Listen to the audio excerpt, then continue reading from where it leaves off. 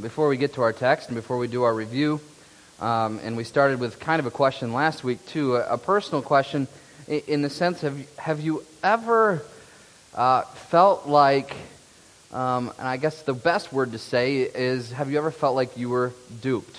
You were tricked in some way, a way in which you now look back on with some embarrassment. Maybe many of you have had an opportunity like that. I think of a simple illustration in my life of when I was in college. And one of the things I really love to do and sometimes think I'm okay at, but really as I've gotten older I've realized I'm not that good, is I love to go bowling. And as I was in college, a couple of new friends that I had just made decided that we were going to go bowling.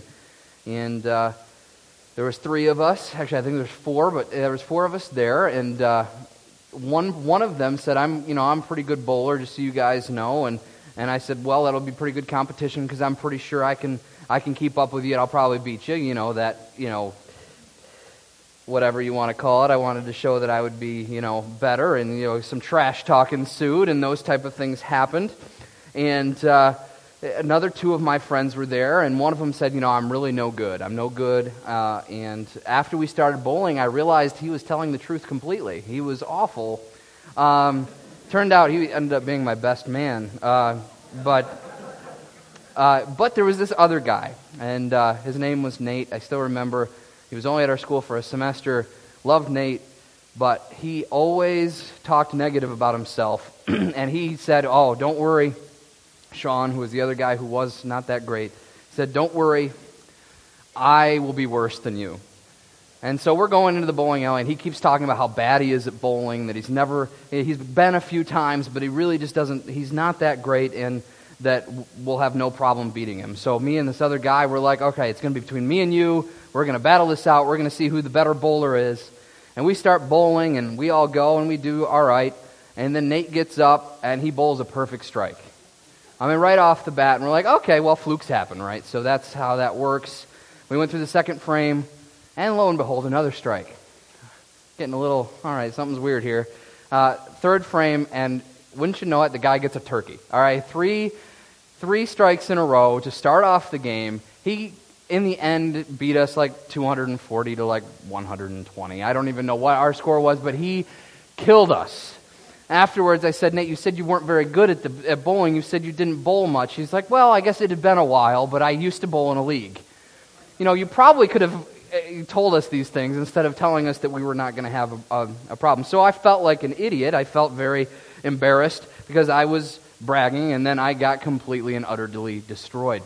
Now, that story really has not much to do with what we're going to look at in Scripture, other than we see Jesus doing something today with the scribes and the Pharisees. And see, I said this to my wife earlier this week as I was studying this.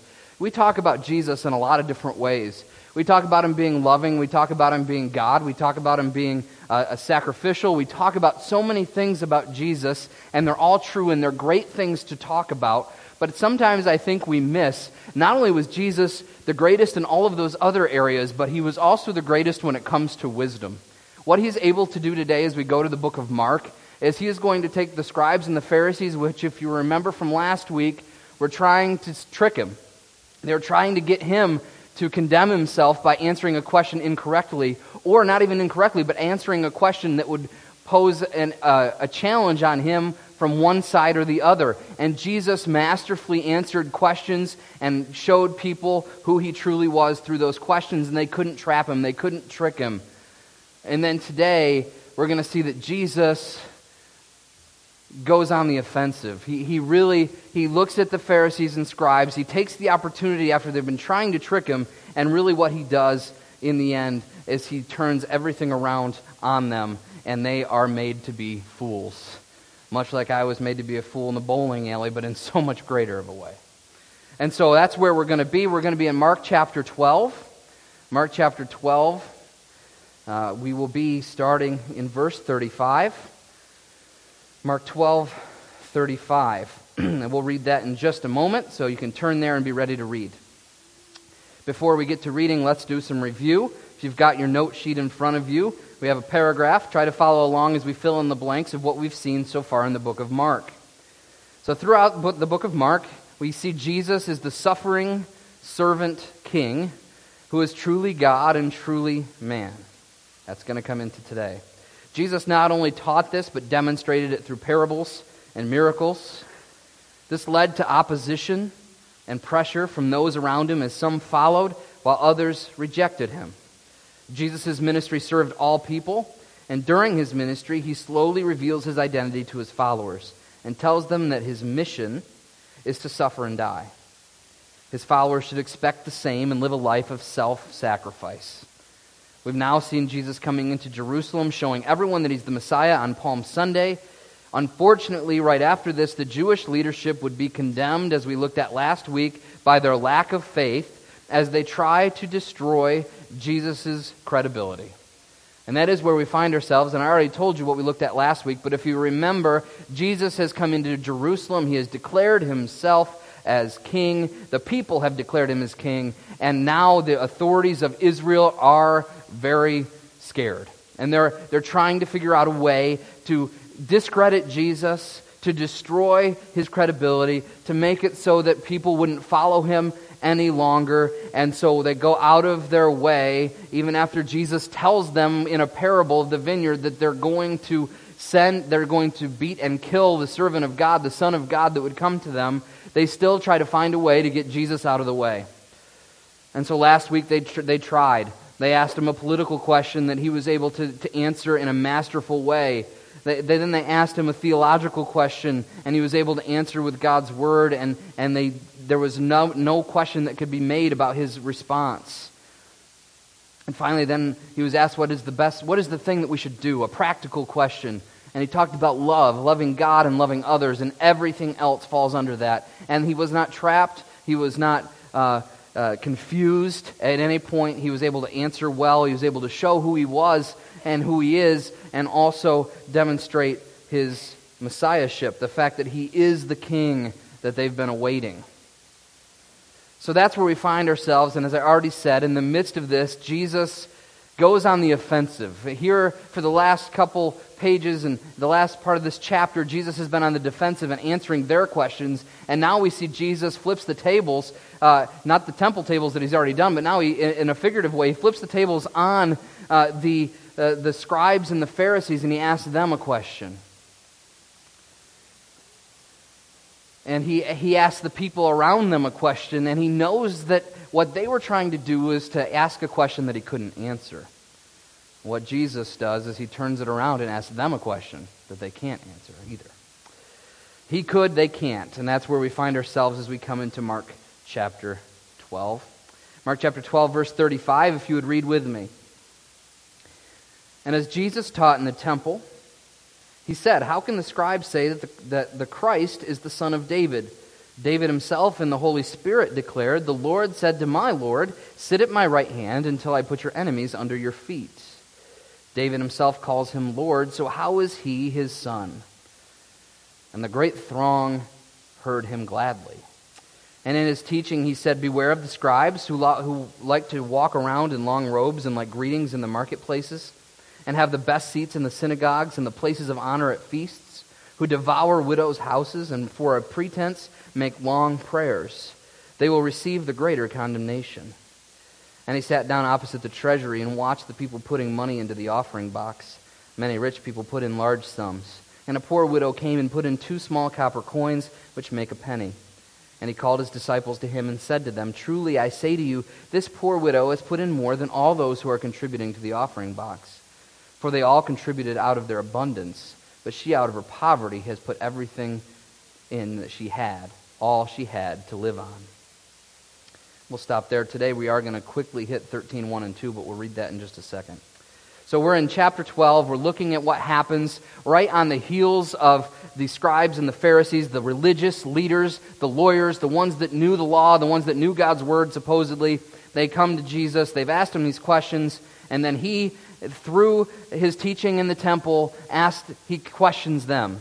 We see that Jesus questions the scribes' belief about the Messiah. He questions their belief. And if you go back to the book of Matthew, you'll actually see that it's not that he's teaching the crowd and the scribes are way away and they can't hear anything. As he teaches the crowd, the scribes are right there. They're hearing everything he says. And Jesus questions their belief about the Messiah. He questions their belief about the Messiah, and what he's questioning is very simple. The fact is that the religious leaders of the day believed that the Messiah was coming. We've talked about that. But if you remember, what did they believe about the Messiah? They believed that the Messiah was a political leader that would come in, throw Rome off of their shoulders so that they could be an independent nation and rule the world. That's what they wanted from the Messiah, the king that was coming, that has been promised from the very beginning pages of Scripture, the king that is promised to come to rule the world. They have looked at it and they've looked for a man who is in the line of David. And so Jesus says, how can the scribes say that the Christ is the son of David? Now the implication here is that he's asking, why do they only say that the son, that he is a son of David? Because really what they believed was that yes, the Messiah would be a man that was born in the line of David who would rise up to the throne to rule Israel. That's what they believed.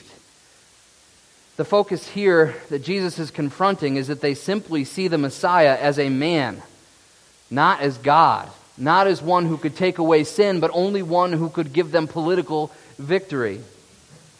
In 2 Samuel 7:12, I'll read that here in a second, we see why they would have had this belief about the Messiah being from Israel, from the line of David. As we go back to, where did I say we were at? We were at 2 Samuel 7. 2 Samuel 7. We'll see just one passage. There's many. I just wanted to show one of why they would have this belief. It's not that they're wrong, it's that their belief is incomplete. In 2 Samuel chapter 7, we see in verse 12, this is what we read.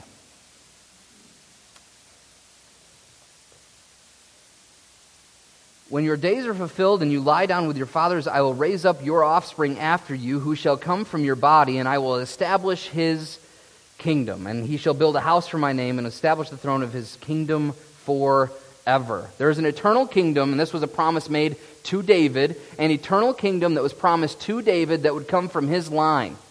And so there's many other scriptures we could go to in the Old Testament. I would encourage you to even just get on a search engine or whatever and search for scriptures that talk about the Messiah would be from the line of David. That is a truth that we find through scriptures. So it's important that we understand that what Jesus is confronting here in the scribes is not their belief that he is from David, because the Bible has said he is from David.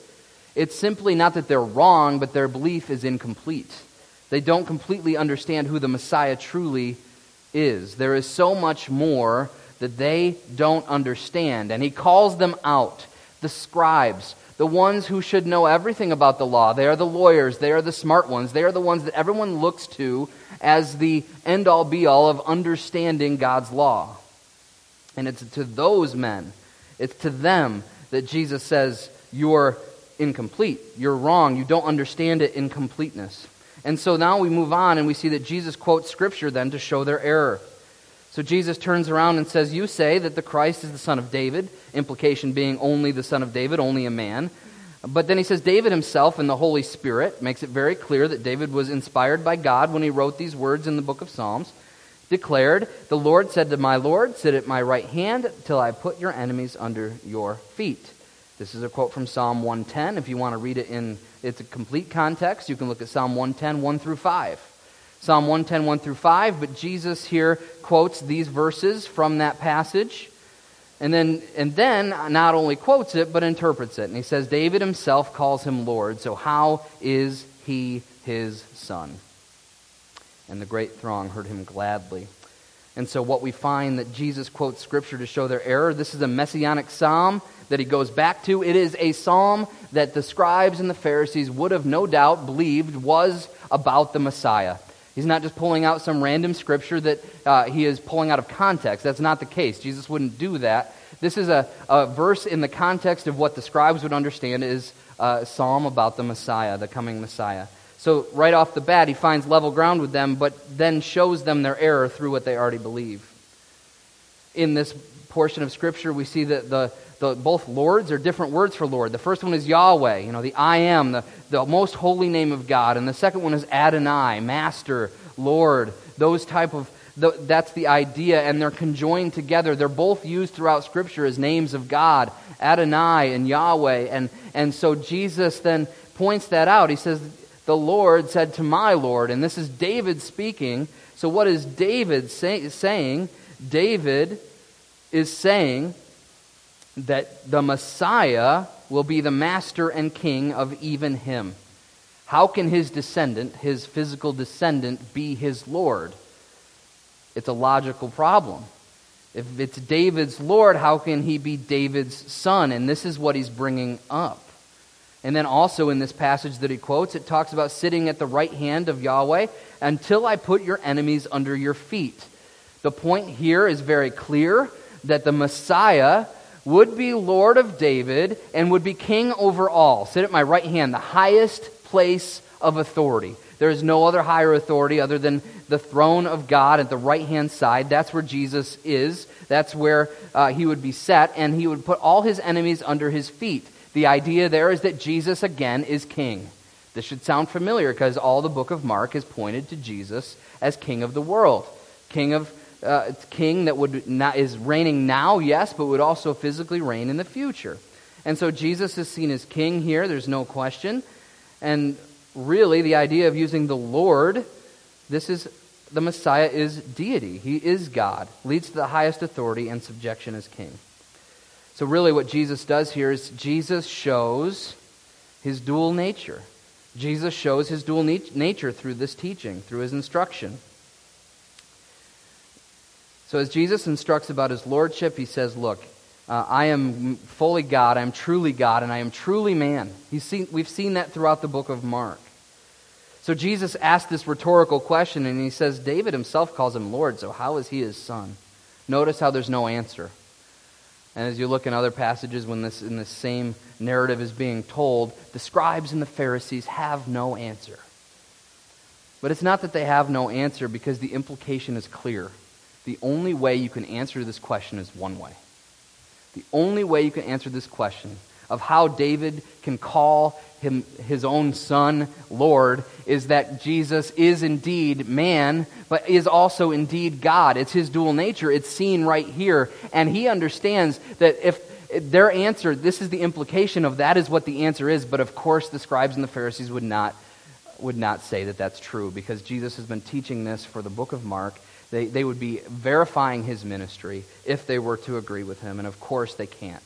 So the question he asks completely dumbfounds them.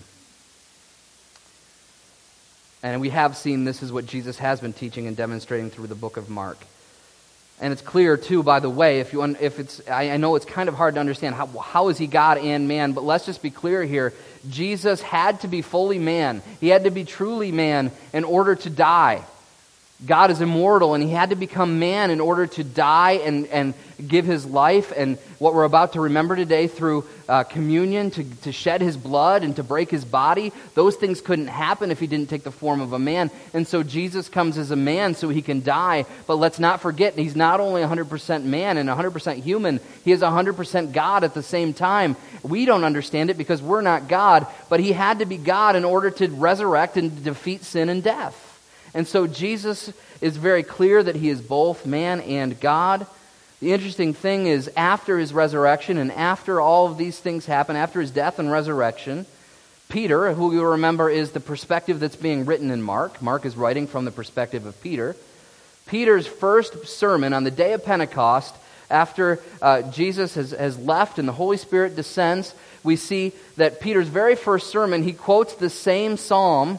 And if you want to look at that, we won't go there, but in Acts 2, as he gives this sermon in verses 34 through 36, Peter himself quotes this exact same psalm to point out to all those who are listening that the Messiah had come, he was fully God, fully man, and that they needed to come to faith in Jesus for true salvation.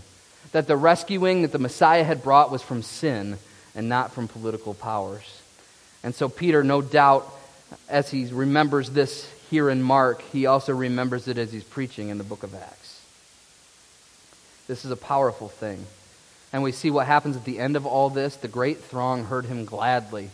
They were happy. Really, they were amused.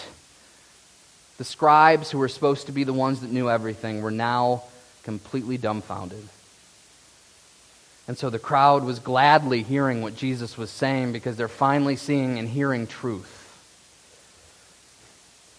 And yet, Still, less than a week later, he would be put to death. But as we continue on in this passage, we see that Jesus didn't stop at questioning the scribes and Pharisees for their theological beliefs. He also took the time to use them as an example to teach about the danger of pride and the danger of indulgence. And he teaches the crowd. So Jesus then moves to instruct about pride, verses 38 through 40. And we see that he's teaching the crowd. He just dumbfounded the scribes, and now he says, and in his teaching he said, beware of the scribes who like to walk around in long robes and like greetings in the marketplaces and have the best seats in the synagogues and the places of honor and of feasts, who devour widows' houses and for a pretense make long prayers. They will receive the greater condemnation. Jesus then moves on from questioning the scribes, and now he's moving on to almost an accusation of the scribes. It is an accusation, as the crowd hears, and he wants to teach, once again, what following God and being part of the kingdom is really all about. He's just declared himself as king yet again, God, man, king, that would rule over all, and we need to follow that. And so he goes again and shows what the opposite of following God with our whole heart looks like. And so Jesus talks about, first of all, he talks about the pride of the scribes. He talks about they walk around in their robes. If you look in what was happening in Israel at this time, the scribes would have long, flowing white robes. And everywhere they would go, everybody would know, hey, there's a scribe. They would be able to pick them out from far away because of all white, these long robes, and they would walk around and people would pay them respect. At times people would bow, sometimes people would give them money, whatever it was, so that they could earn favor with the scribe because the scribe was so lofty. And as the scribe would walk around in these white garments, they would also find themselves in prominent places and positions in the community, in the synagogues. Wherever they would go, they wanted to be seen. They wanted to be first. They wanted to be out there because, after all, they were the smartest of the smart. They understood God's law. They knew everything about it, and they wanted people to know that. And so it was very clear as they walked around that they were very prideful, arrogant, show-offs. That's what the scribes were doing, and Jesus calls them out and says, don't be like that. He says, beware of that. He says, don't do it. Beware of them because they are living in pride, and Jesus makes it very clear that they are prideful, and that is to be walked away from. And then he goes on and talks about the fact that pride is seen in their hypocrisy and pride is seen in their greed. Pride is seen in both hypocrisy and greed here in this point. As he's talking to the scribes, he talks about the hypocrisy that they have as he goes on, and he says, after he talks about their pride, he says, they devour widows' houses and for a pretense make long prayers. The idea here is that the scribes are in public very, very religious. The scribes are really going through the motions better than anybody else. If anyone was to look at the scribe, not only would you see their robe, but you would see them praying. You would see them fasting. They would be very obvious of how holy they were and how much they were pursuing God, and you were to look to them and see them as an example of what it meant to follow God. And yet what Jesus says is at the very same time they're praying these lofty prayers for people to hear, and they're wearing these robes for everybody to see. In the midst of that, he says that they are devouring widows' houses. What does this mean? Well, it's simple. What was happening at that time is the scribes, they didn't make money. They didn't have jobs. Their job really was to know the law, to teach the law, and to walk around and show people an example of what law-abiding looked like. That was their job, in the sense of that's what they did. So they didn't have a job that paid the bills. They didn't have a job that was giving them income. And so where would their income come from? It would come from people donating to them. And so you would see all sorts of people that would donate, because you would think, if I donate to the scribe, surely I'll get some favor from God. I'll get some favor from the scribe, and I'll be in a better place. And so people would give. And of course, and I don't want to say this I do not want to say this and have this misunderstood, but we understand that a lot of cases that women can be very vulnerable, all right? And so the widows who don't have a husband. They're on their own. These scribes come to them, and they ask them for money because somehow that's going to give the widows greater standing in society because their standing wasn't great anyway. And so this is what was happening. And we see in history that there was the poorest people were the ones that were giving the most money to the scribes. The widows, those who were poor and begging, they were the ones that would give money to the scribes, hoping to get something in return. And it was really a big con game. If you've ever had a salesman show up to your door and you just know that what they're selling is not what they say they're selling, and you just know there's a con going on, this is one of the greatest cons. And they don't care who they hurt as long as they're making money and they're becoming prominent. And so Jesus says that's hypocrisy. I'm just going to give you this passage. I'll read it. I'll read a few verses from it. I want you to turn to Matthew 23. Matthew chapter 23. This passage is happening at the exact same time. Matthew goes into much more details about what Jesus actually says to the scribes and Pharisees. Mark gives us a glimpse, a snapshot of what is said to the scribes and Pharisees at this time. But as we look at in Matthew 23, we're going to see verses 1 through 36. We won't read them all. I would encourage you at some point, once again, Matthew 23, 1 through 36. This is Jesus' full word to the scribes and Pharisees. It's so much more complete, and it's so much more condemning. And I would encourage you to read it. We won't today because we're looking at Mark, not Matthew. But I will read a few verses from Matthew 23. I want to look at verses 25 through 28. Woe to you, scribes and Pharisees, hypocrites! For you clean the outside of the cup and the plate, but inside they are full of greed and self-indulgence. You blind Pharisee, first clean the inside of the cup and the plate, and then the outside might be clean. Woe to you, scribes and Pharisees, hypocrites, for you are like whitewashed tombs, which outwardly appear beautiful, but within are full of dead people's bones and all uncleanness. You also outwardly appear righteous to others, but within you are full of hypocrisy and lawlessness.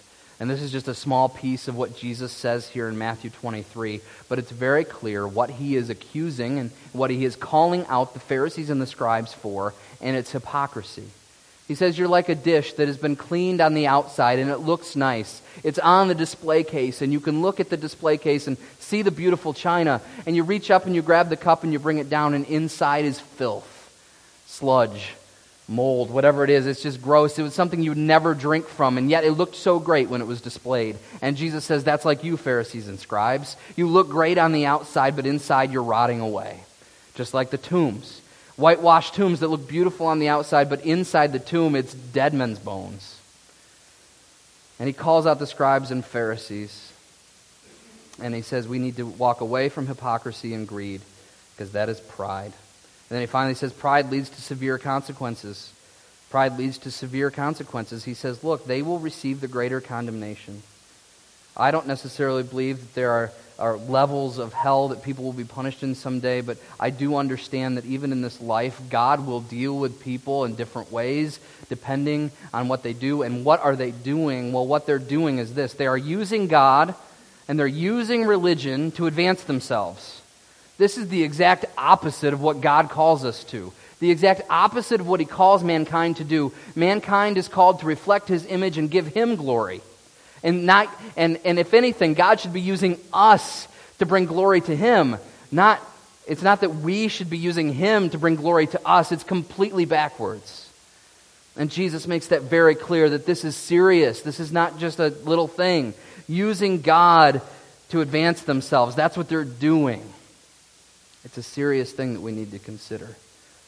I'll stop here just as a quick side. Let's not just look at the Pharisees and scribes and say, wow, how terrible they are.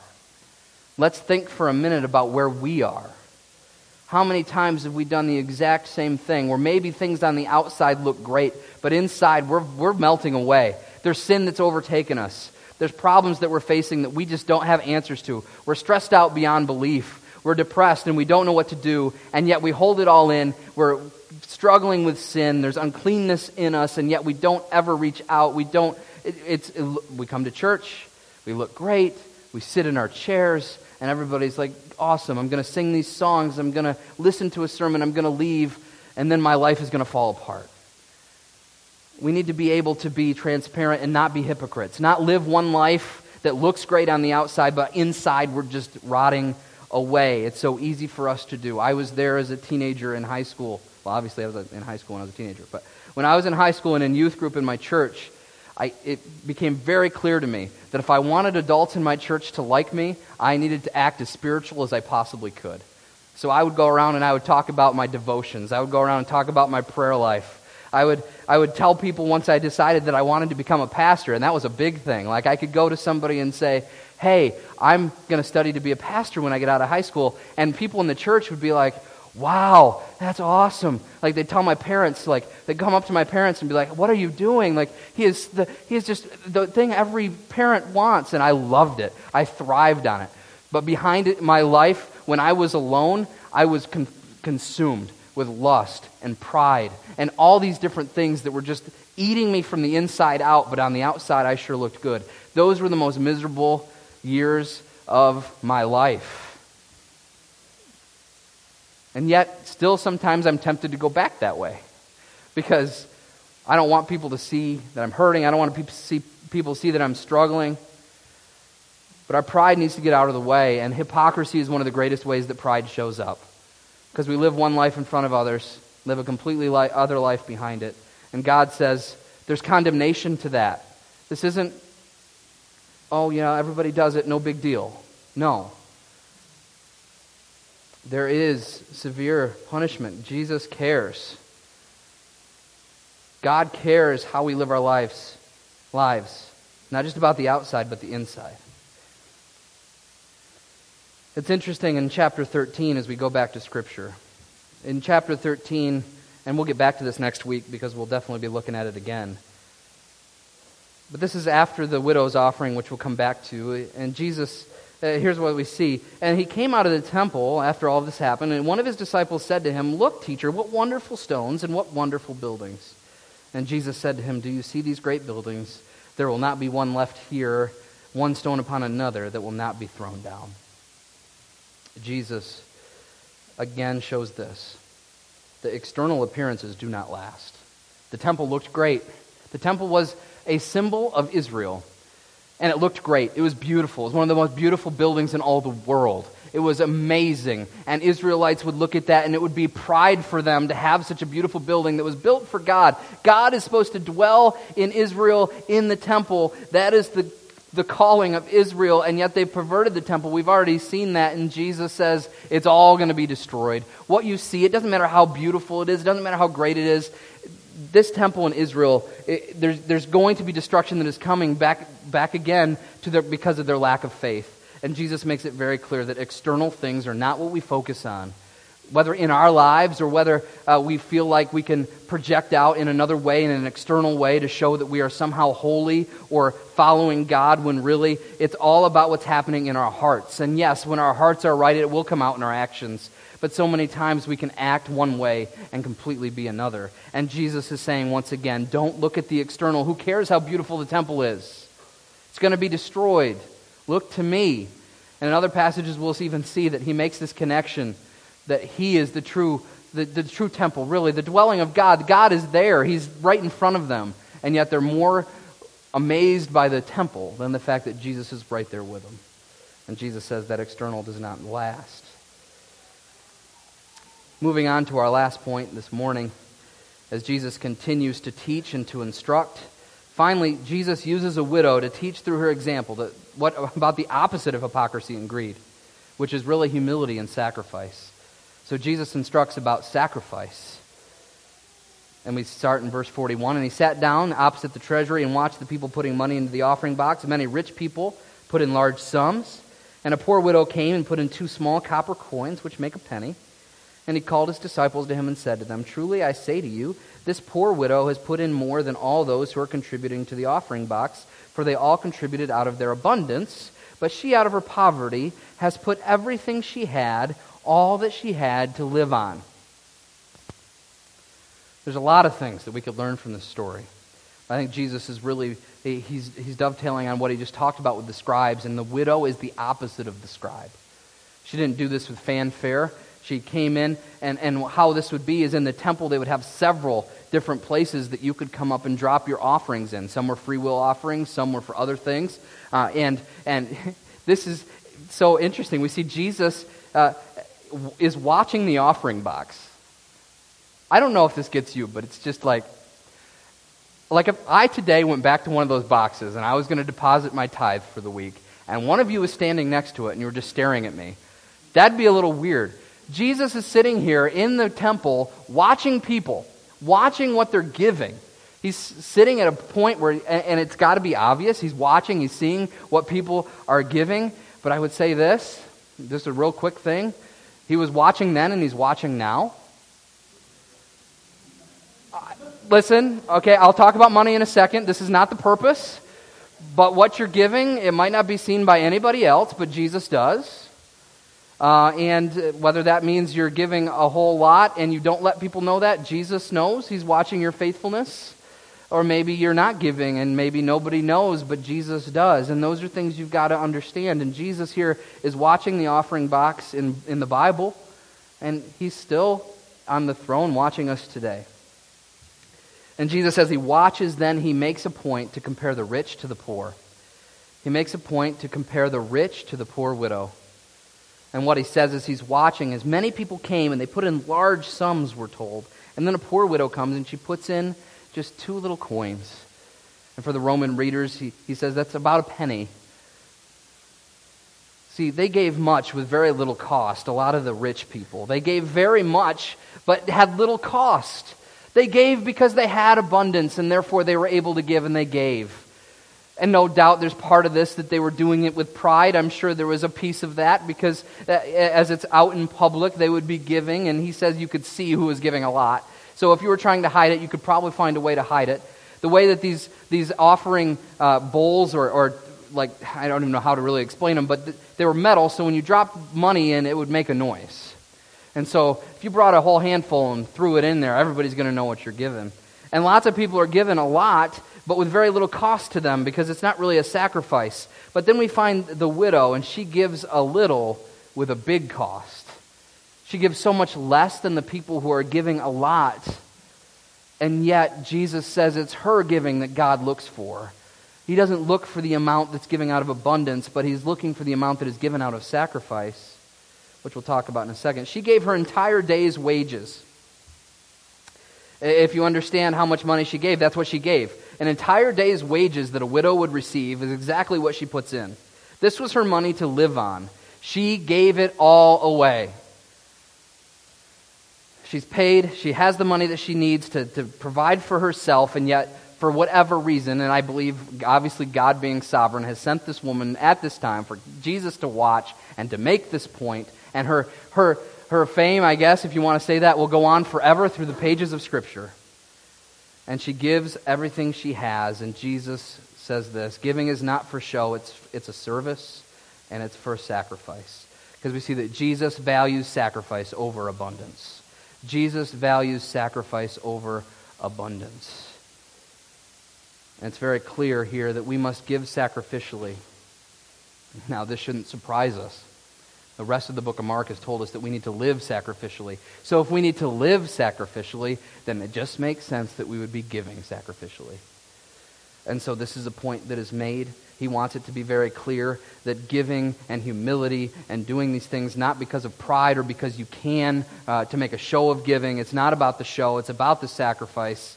And I want to say for us today, obviously this is specifically about money, but it's not just about money. We have other commodities and other resources that we can give to one another, whether it's time, whether it's money, whether it's resources, whether it's our home. I could go on and on about a list of things that we can give sacrificially, and yet so many times we hold back. And that's a sad thing. And Jesus says here, as he's looking at the widow, he says, look, she gave everything. She was willing to sacrifice. Not only sacrifice her desires, but really sacrifice her needs. That's a key there.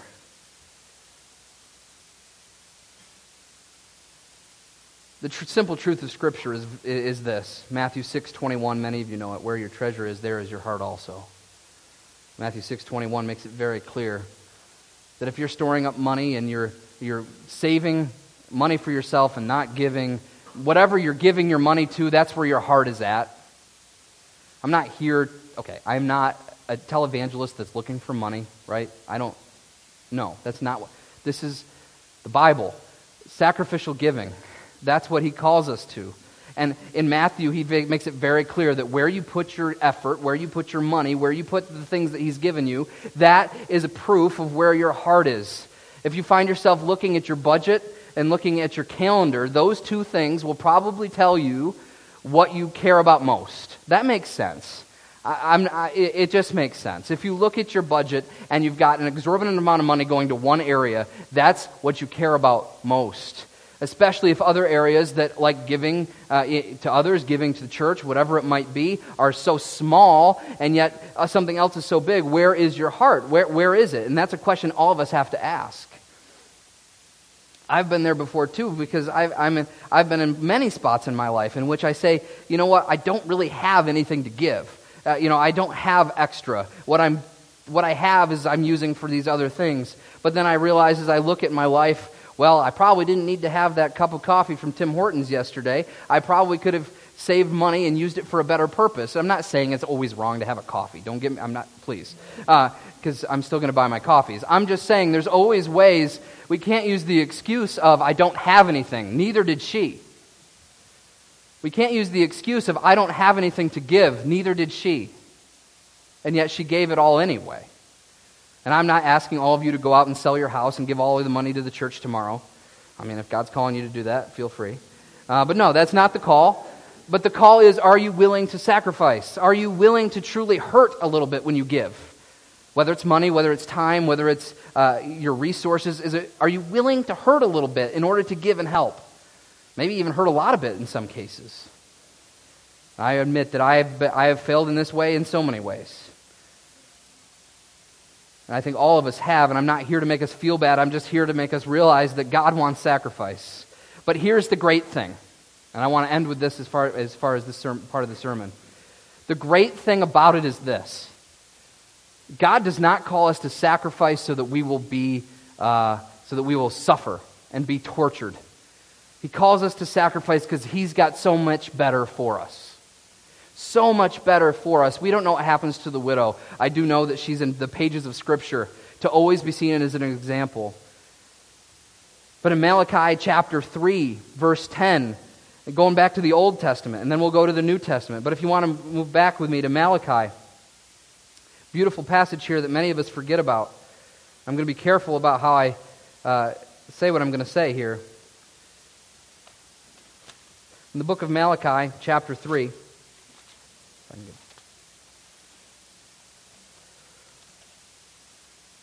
we see that God is talking to the Israelites about their giving.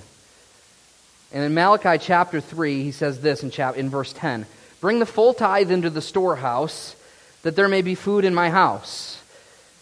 And thereby put me to the test, says the Lord of hosts, if I will not open the windows of heaven for you and pour down for you a blessing until there is no more need." Now, I want to be very careful. I am not saying, if you give, you'll be blessed. Give $10 today and Jesus will give you $100 tomorrow. All right, that's out there. People will say that. That's not the point. I don't know if the blessing is going to be financial. It might not. Maybe the sacrifice that you might make financially will never come back to you. Maybe you will suffer with the budget for a few months. But Jesus, God, He says, look, if you are faithful to give, I will be faithful to bless. And whatever that looks like, and God will bless you. And I'm not saying like it's a perfect formula. You give a certain amount and God will increase you by 100-fold. I don't know. God chooses. He's sovereign. But I do know that He's a God that is going to bless sacrifice. He's going to bless giving. That's what He does. Philippians 4:19 as we move to the New Testament. Many of you will know this verse. Probably have it memorized. In Philippians 4, we see the same concept in verse 19.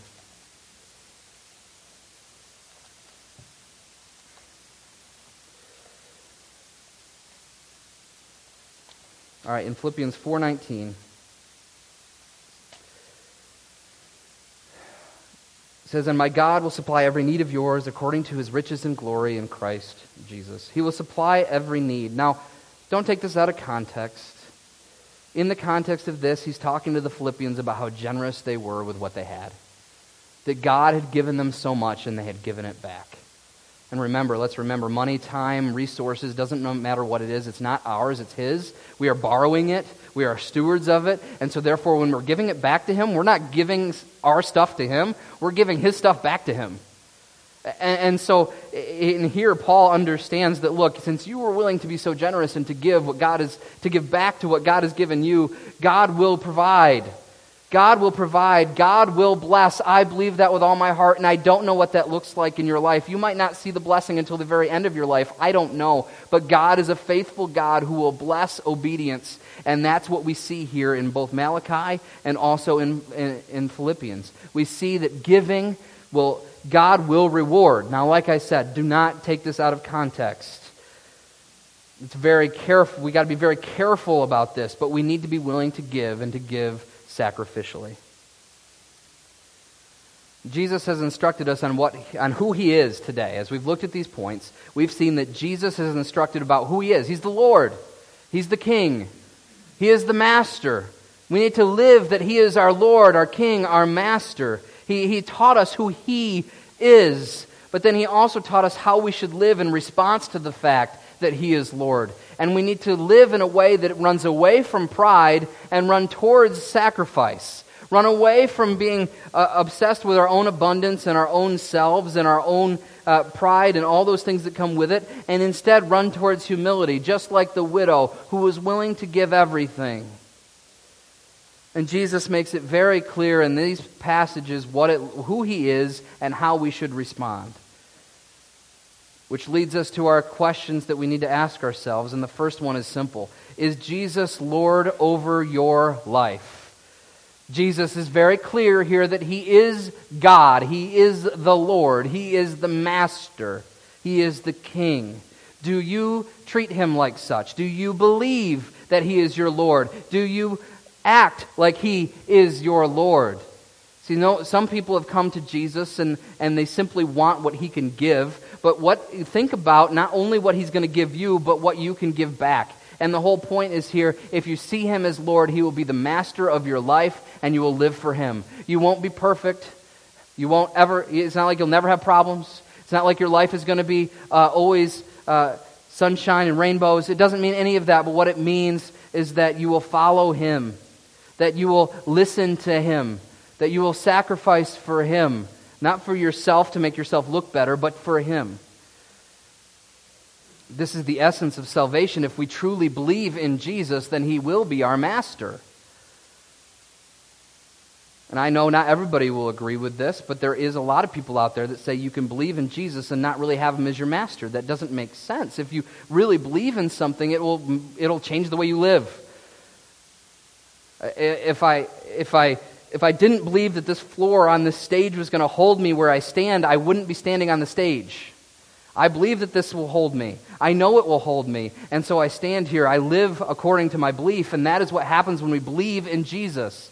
We believe that He came to the earth to live a perfect life as a man, once again, so that He could die for our sins, so that He could pay for all the wrong things we've done and all the times we've turned our back on God, and that we don't deserve to have a relationship with God anymore, and we should be separated from Him forever, in this life and in the next in hell. And yet Jesus came to die on a cross, take all of our sin upon His body and die, so that we would have the opportunity to have a relationship with God again and not be separated from Him forever, but instead live with Him forever. That's eternal life.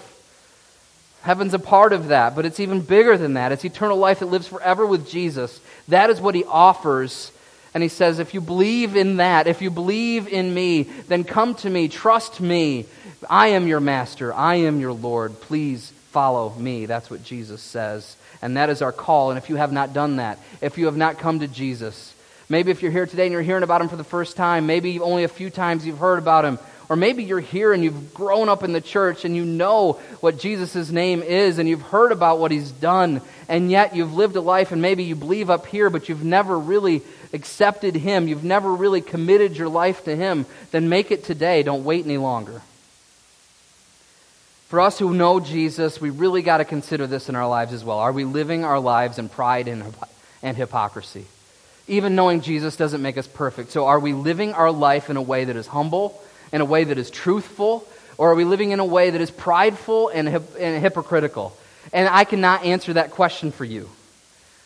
I can only answer that question for me, and you can answer that question for yourself as you talk to God. Ask Him to reveal those places in your life in which pride has overcome you and hypocrisy is taking you away. You're probably miserable if you're living as a hypocrite. I can almost guarantee you're living a miserable life right now.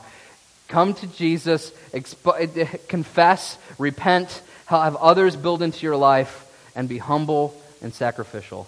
And that leads us to our last thing. Are we humbly giving in sacrifice?